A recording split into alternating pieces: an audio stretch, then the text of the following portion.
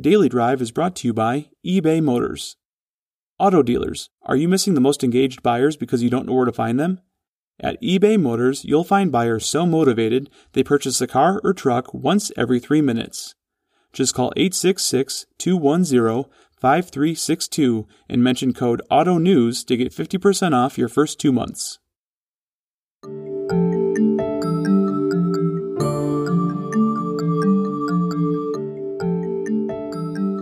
Hi, everyone. This is Steve Smith with Automotive News. Welcome to Daily Drive for Wednesday, July 7th. The global semiconductor shortage has once again exposed vulnerabilities in the automotive supply chain. It's really nothing different than prior supply chain disruptions, but unless companies working in this industry take heed and implement improvements, it's bound to happen again, say QAD's Terry Onika and Quistem president and founder Kathy Fisher. The two have recently authored Delivering on the Promise of Delivery, Preventing Future Auto Supply Chain Disruptions, part 1 in a 2-part ebook series that delves into delivery issues and how late or missed deliveries can impact production and suppliers' performance scorecards. In fact, so much so, says Fisher, that Tier 1 suppliers identified as red status under the International Automotive Task Force's Red Supplier Status Program are being flagged as red for delivery issues as often as they are for quality concerns. Onika says there tend to be 3 root causes of poor delivery: lack of supply chain standards, lack of tools and training, and low adoption of automation and advanced technologies. Particularly interesting when only 22% of respondents in a recent Automotive News survey on navigating the chip shortage say they are implementing technologies that would create earlier warning signs of potential supply chain disruption. The two authors have also outlined a 5-step roadmap for improving supply chain performance, which includes 24 supply chain processes they say can help deliver on the promise of delivery. What are those 5 steps? How likely is it that supply chain disruption will happen again as the industry pushes towards EVs? And what advice do they offer for working with suppliers that serve multiple industries, like microchip manufacturers? We've caught up with Terry Onika, Director of Automotive at QAD, and Kathy Fisher, President and founder of Quistem, to talk about what automotive companies can do to avoid future supply chain disruption. Kathy and Terry, thank you so much for joining me today on the show. How are you? Wonderful. Thank you. Thank you for having us. Well, we've got a very exciting topic today. Supply chain continues to make a lot of headlines. So, Kathy, let's start with you. Is this chip shortage different than other recent supply chain disruptions that we've seen? When we look at this current semiconductor shortage, what we recognize is that the catalyst for the semiconductor shortage is indeed unique because it was prompted by the COVID pandemic, and that's clearly a global impact. However, when we look to the root causes of the semiconductor shortage, it's really the same root causes that we've been seeing over and over again in terms of other disruptions that have impacted the automotive supply chain. And in fact, when the semiconductor shortage was first emerging late last year, Terry and I said to each other, didn't we just go through this about a decade ago? So the sad thing is we've not really learned our lessons from an automotive industry standpoint and being able to overcome these supply chain disruptions. And hopefully this time we will learn our lessons and make our systems a lot stronger. Terry, can you add your perspective around the chip shortage and how perhaps it's somewhat similar and maybe a little bit different than other disruptions? I really believe it's not unique at all, just like Kathy. And again, we should have learned from our lessons in the past, and here's why. We're an industry, we know how to scramble as fast as we can to get parts out the door. I used to work at a tier 1 supplier. However, our efforts to get things out the door, we forget to apply lessons learned. And like Kathy said, when this happened in 2009, we failed to go back and understand the importance of lead times, ensuring there was enough forecast in the supply chain, and how we quickly get that information down the chain. Also, what's interesting is some OEMs set inventory policies like 22 weeks for the supply chain. But when I look at what happened here, I'm wondering who was really following up to make sure that that happened, because it shouldn't have. It should have been mitigated better due to that fact we were monitoring the inventory policies. And I want to just say as a side, I know companies will say they don't trust the OEM forecast, but if you don't have a good ERP or scenario planning tools to highlight these changes when they come in the morning, it just makes matters worse in trying to detect that it happened and communicate them. Another issue that I see is the real lack of discipline. Kathy and I both work out a lot with plants in keeping up supply chain processes and the documentation up to date. Now we add a workforce shortage, high turnover rates that we're experiencing now. The employees come in, there's nothing to help them to train the job effectively, so they have to revert back to manual processes and communication, and this just helps to really make the problem even worse. And this is why Kathy and I felt it was so important to outline a plan on how to get organizations back to focusing on supply chain basics in our new ebooks, as well as in a couple blog articles we wrote. You both mentioned this industry has not learned its lesson. It appears not to have learned its lesson after a number of disruptions. I'm curious, and Terry, let's stick with you. When you're looking ahead at the EV supply chain, batteries in particular, if we don't apply these lessons learned, could the same thing happen? Yes, we absolutely will happen if we don't take action this time. Semiconductors are really is only just one of many long lead time or critical components that you could have. There's many other materials that we share across inventory, and COVID has really helped to show that every day in the media. So again, it's critical that we understand our lead times, our forecast information throughout the supply chain, and get that information down quickly. I've heard OEMs talking now that they are making an attempt to get to every member of the supply chain and have conversations. And just as an example, in my past career, when I worked at a seating supplier, we did a pilot project in the industry at the time with Ford, Chrysler, and GM. And as a supplier, we were only passing 8 weeks of forecast down to our supply chain when the OEMs were giving us 26 to 52 weeks of forecast. And at the bottom of our supply chain, our supplier was screaming, it takes 16 weeks to grow cotton at the time. We can't, giving us 8 weeks is lopping out visibility that we really need. And so once we started as a chain implementing the technologies to automatically create the forecast, pass it down, we actually found that the information was taking 4 weeks to get to the lower tiers, and we could actually get it to 4 days. Imagine in the industry today with the semiconductors, as soon as the OEMs realized it was going to go back up, if we could have communicated that information down much more effectively and efficiently. And a lot of times we talk about the lower tier suppliers and investing in technology. And in this project, they absolutely said it was worth it because they mitigated unplanned changeover, premium freight, just in case inventory or having too much or too little inventory as a part of this process. You both just authored a book called Delivering on the Promise of Delivery, Preventing Future Auto Supply Chain Disruptions. Kathy, one of the themes in your book was around suppliers being identified as red status. And also as a result of they were identified as red status as much on delivery issues as they were on quality issues. Can you tell us about the Red Supplier Status Program and what this analysis reveals? Yeah, absolutely. The Red Supplier Status Program is an initiative that was started in early 2019 by the International Automotive Oversight Bureau, which is a regional office of the IATF, International Automotive Task Force. And essentially, the premise behind this initiative was recognizing that when the automotive OEMs require their Tier 1 suppliers to maintain certification of their quality management systems to the IATF 16949 standard, that should mean that that supplier is capable of meeting the customer's requirements consistently and therefore should have a green scorecard. Unfortunately, what the OEMs have been experiencing, even since the rollout of IATF 16949 back in 2016, is that many of their Tier 1 suppliers are found in red status, which means they're not meeting their customers' requirements. And surprisingly, even before COVID hit, we were seeing a trend towards a number of Tier 1 suppliers being delinquent in service part deliveries, which was causing a red supplier status for them. Certainly, as we were emerging or restarting from COVID shutdown, we also recognized that suppliers were going to struggle in terms of their delivery performance as well as potentially quality. Fortunately, we did great in terms of bouncing back from a quality standpoint, but the delivery issues just got worse and worse, and especially as the semiconductor crisis started to emerge, we saw more and more tier one suppliers going into red supplier status because of their customer scorecards, and in many cases as a result of their delivery performance itself.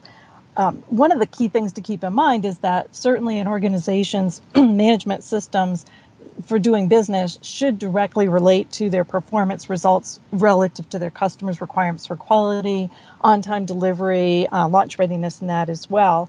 And one of the things that is really making Terry and I quite nervous about this current semiconductor crisis is that even though it's right now creating delivery issues, we anticipate that in the future there could also be quality issues because we're finding that some organizations are using alternative sources that may not have been completely qualified or validated. And then we're also seeing changes that are happening in the production lines to accommodate the allocation of the limited number of semiconductors. And we really are promoting through the work that we're doing with this delivering on the promise of delivery, this concept that quality and supply chain are completely interconnected. They're interdependent. And when you have quality issues, it's oftentimes going to also turn into delivery issues. And likewise, delivery issues sometimes can also lead to quality issues as well.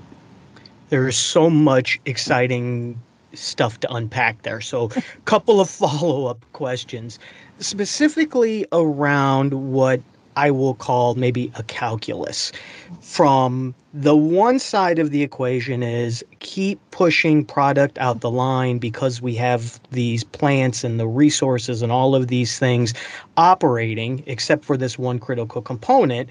Or do we shut the whole thing down for a quality, for a quality point of view, then shutting down everything else, right? Creating other supply. How do you balance that kind of equation that says, I have a critical component, I'm not sure that I'm right. I have to figure out a way to get this critical component, maybe from an alternative source, but I know there could be warranty, recall, quality issues down the line.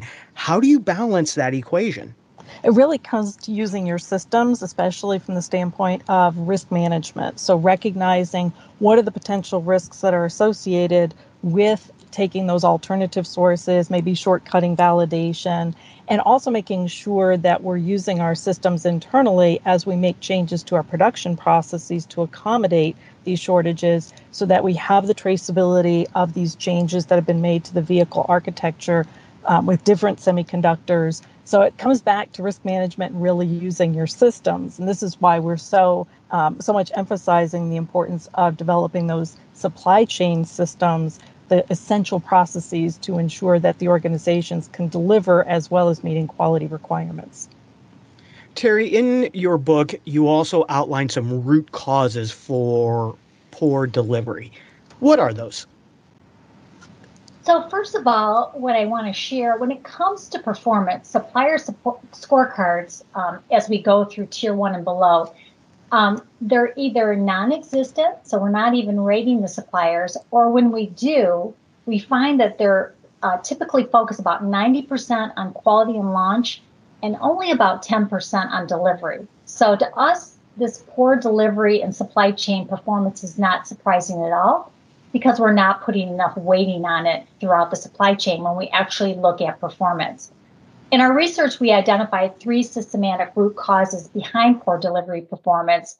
It was a lack of supply chain process standards, a lack of supply chain competencies, tools, and training, and the low adoption of automation and advanced technology. So it's all back to people, processes, and technology.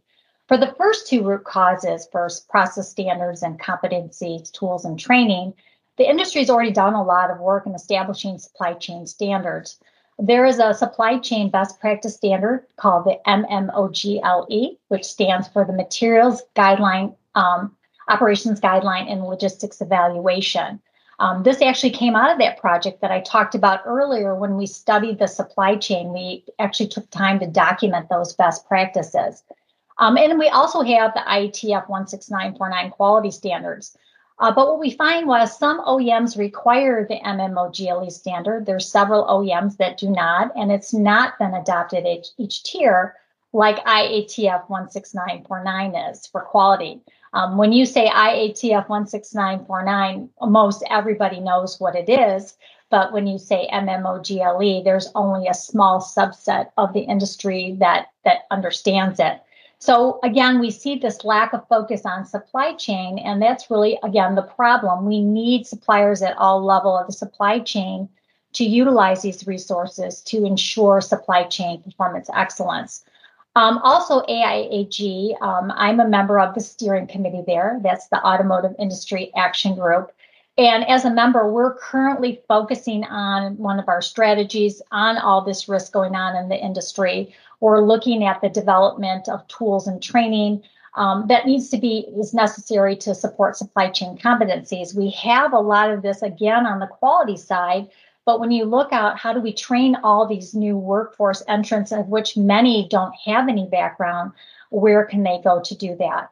And then last but not least, as far as automation, we see good automation between OEM and Tier 1, but it really drops off after Tier 2.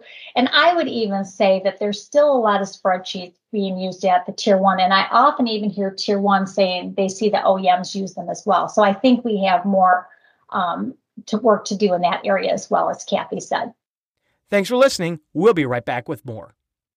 The most motivated car buyers aren't knocking on your door anymore. They're online. But you don't have to look far. You can find them at eBay Motors. Our platform features over 7 million engaged users. Our buyers are so engaged, they enter over 3 billion search impressions per month and buy a car or truck every 3 minutes. Today's car buyer has high expectations when they browse online. eBay Motors helps you meet those expectations. Use machine learning with our AI-driven vehicle pages, and you'll automatically optimize your buyer's experience. It's as easy as listing your inventory and watching as the most engaged buyers find you.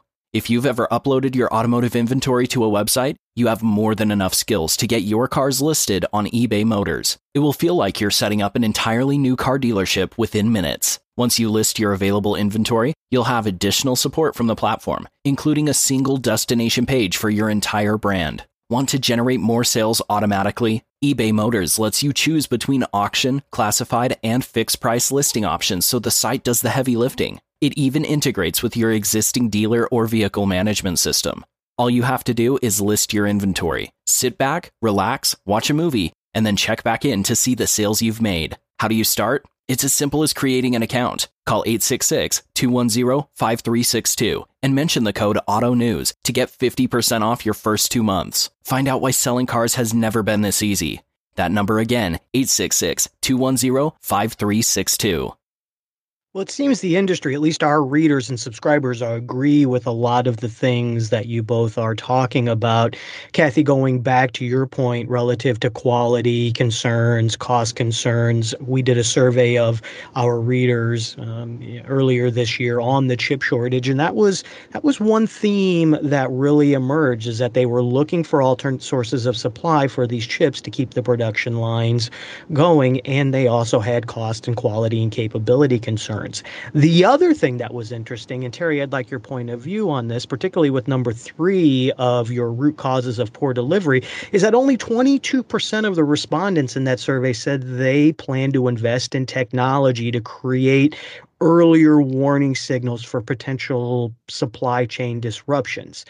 That seems very interesting to me, particularly when we started this conversation that says this industry needs to learn its lessons from past disruptions if it's not going to happen again. What's your view on this notion that very few people, at least the folks that responded to our survey, plan to invest in these technologies that can create these earlier warning signs of potential supply chain disruption?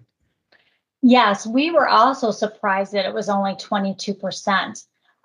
We actually wondered, do the other 78% feel they've already solved this issue? And if they do, then why was this semiconductor issue, has it caused so much chaos in the supply chain? But what I really suspect is that the other 78% don't feel that they have the people who understand the processes because of all the turnover and churn we've had in the industry really since 2009. That will allow them to effectively implement the technology so that they can be more predictive of supply chain disruptions. In other words, I really feel in the consulting that I'm doing out there in the industry that folks don't want to implement technology when they know they have potentially broken processes and they have a lot of new people on staff that don't necessarily understand that. And again, that's why we want to help give that guidance on how do we get everybody back to a supply chain organization and get that back on track and help people to have a plan on how to do that. So, Kathy, you both outline in your book 5 recommendations for improving supply chain performance. You actually describe it as a roadmap. Can you talk about those? Yes, absolutely. The 5-step roadmap is really focused around encouraging the industry as a whole, as well as individual organizations, to adopt a supply chain focus in their organization. Traditionally, we find a lot of organizations tend to have a manufacturing focus and they don't give the attention to the supply chain. This 5-step roadmap starts with the identification of essential supply chain processes, and there's 24 processes in particular that Terry and I have identified from our research that automotive manufacturers must have in place and working effectively in order to deliver on the promise of delivery. Secondly is the assessment of current supply chain competencies. And then thirdly, developing those competencies. And as Terry mentioned, there's been quite a bit of loss of knowledge in the industry over the past 10 years in particular. And we need to make sure that we're building an understanding about these supply chain processes and making sure that there's next generation of supply chain professionals that can carry these processes forward within the automotive industry.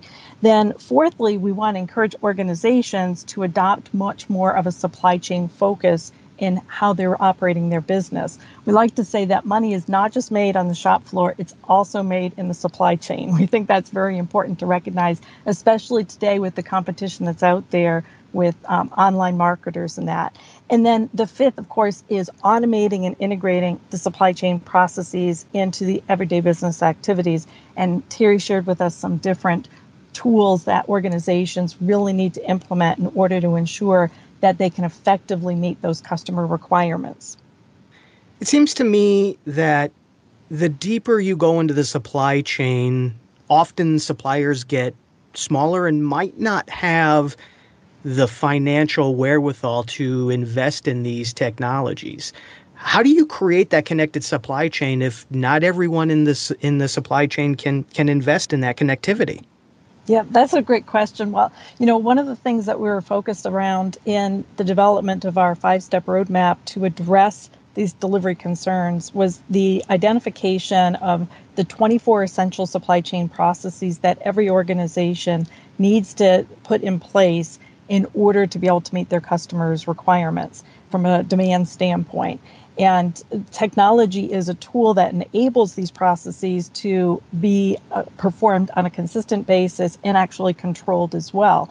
Certainly, the investment in some systems can be very high, but as we look to the maturity, the sophistication of the automotive industry moving forward, especially with the technologies in EV and autonomy, suppliers are going to need to be able to support those rapid responses to customer demand, changes in customer demand, and be able to manage those processes from demand to delivery. And that's one of the things that in our work, we focus not just on supply chain from the purchasing or supplier standpoint, but we're really looking from demand through delivery all the way through from raw materials right to delivery of finished product vehicles to the consumers as well.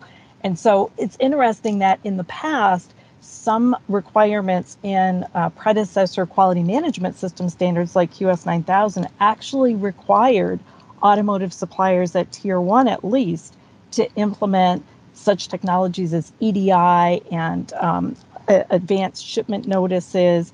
That was expected, and for some reason we kind of moved away from that over the past several years, and there's really a need for suppliers within the automotive supply chain to have those tools, that technology in place to support their automotive customers. Are there any tips that you could offer to our listeners working with suppliers, or if you're a supplier, who represent this emerging portfolio of companies that don't only source the automotive industry? You think about chips, you think about battery technology, you think about software, a lot of the hardware that's going into vehicles these days. A lot of that is coming from suppliers who are not captive to OEMs. Are there tips? Are there tricks? Are there different ways to create supply chain management processes, tools with those organizations versus suppliers that are more captive to the automotive OEMs?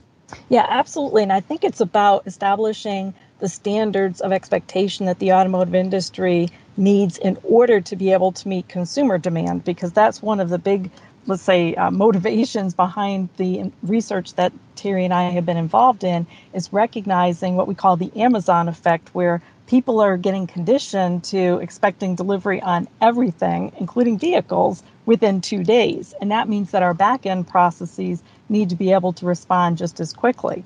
So as we have done from the quality side in developing quality standards for the automotive industry over the past several decades, we also need to have those same standards established from the supply chain perspective, so especially new entrants into the automotive supply chain understand what's expected, and they can put those processes in place, hopefully leveraging automation, so that they can seamlessly support delivery to the OEM customers as well as to the consumers.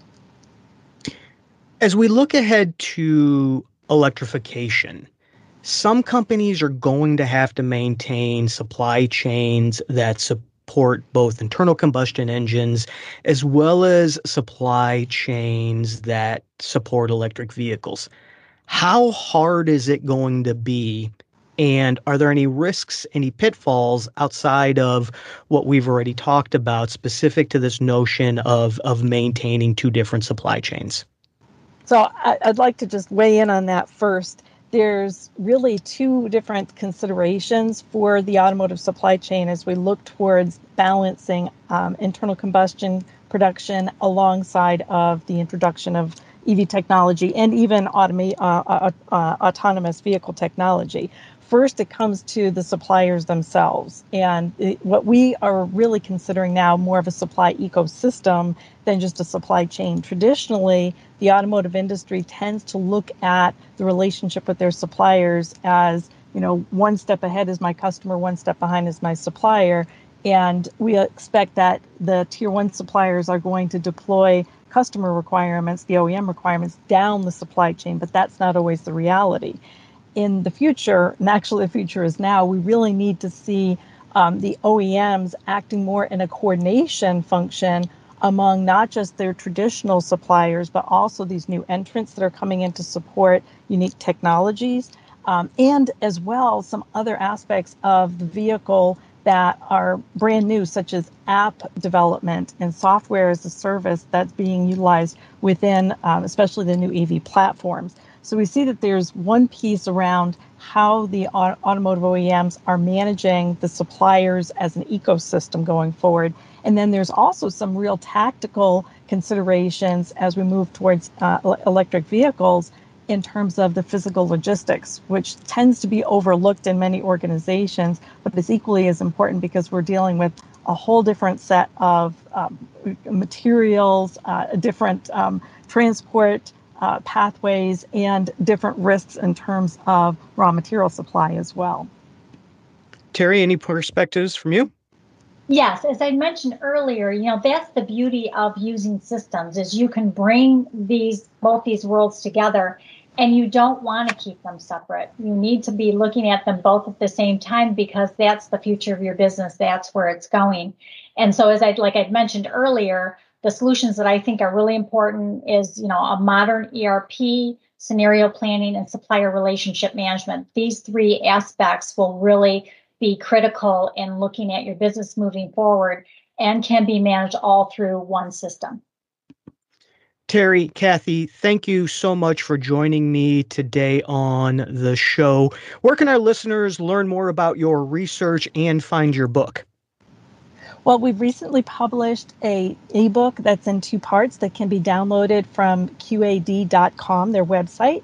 And we are also putting out a couple of blogs specifically addressing what we find are the root causes behind the semiconductor shortage. And those are also available at QAD.com. Thank you so much. Very timely topic, very important for everybody working in this industry. Appreciate you both joining me today on the show. Thank you. Thank you. That's Daily Drive for Wednesday, July 7th. As always, thanks for listening. I'll be back tomorrow with a conversation with Carla Bailu, President and CEO of the Center for Automotive Research.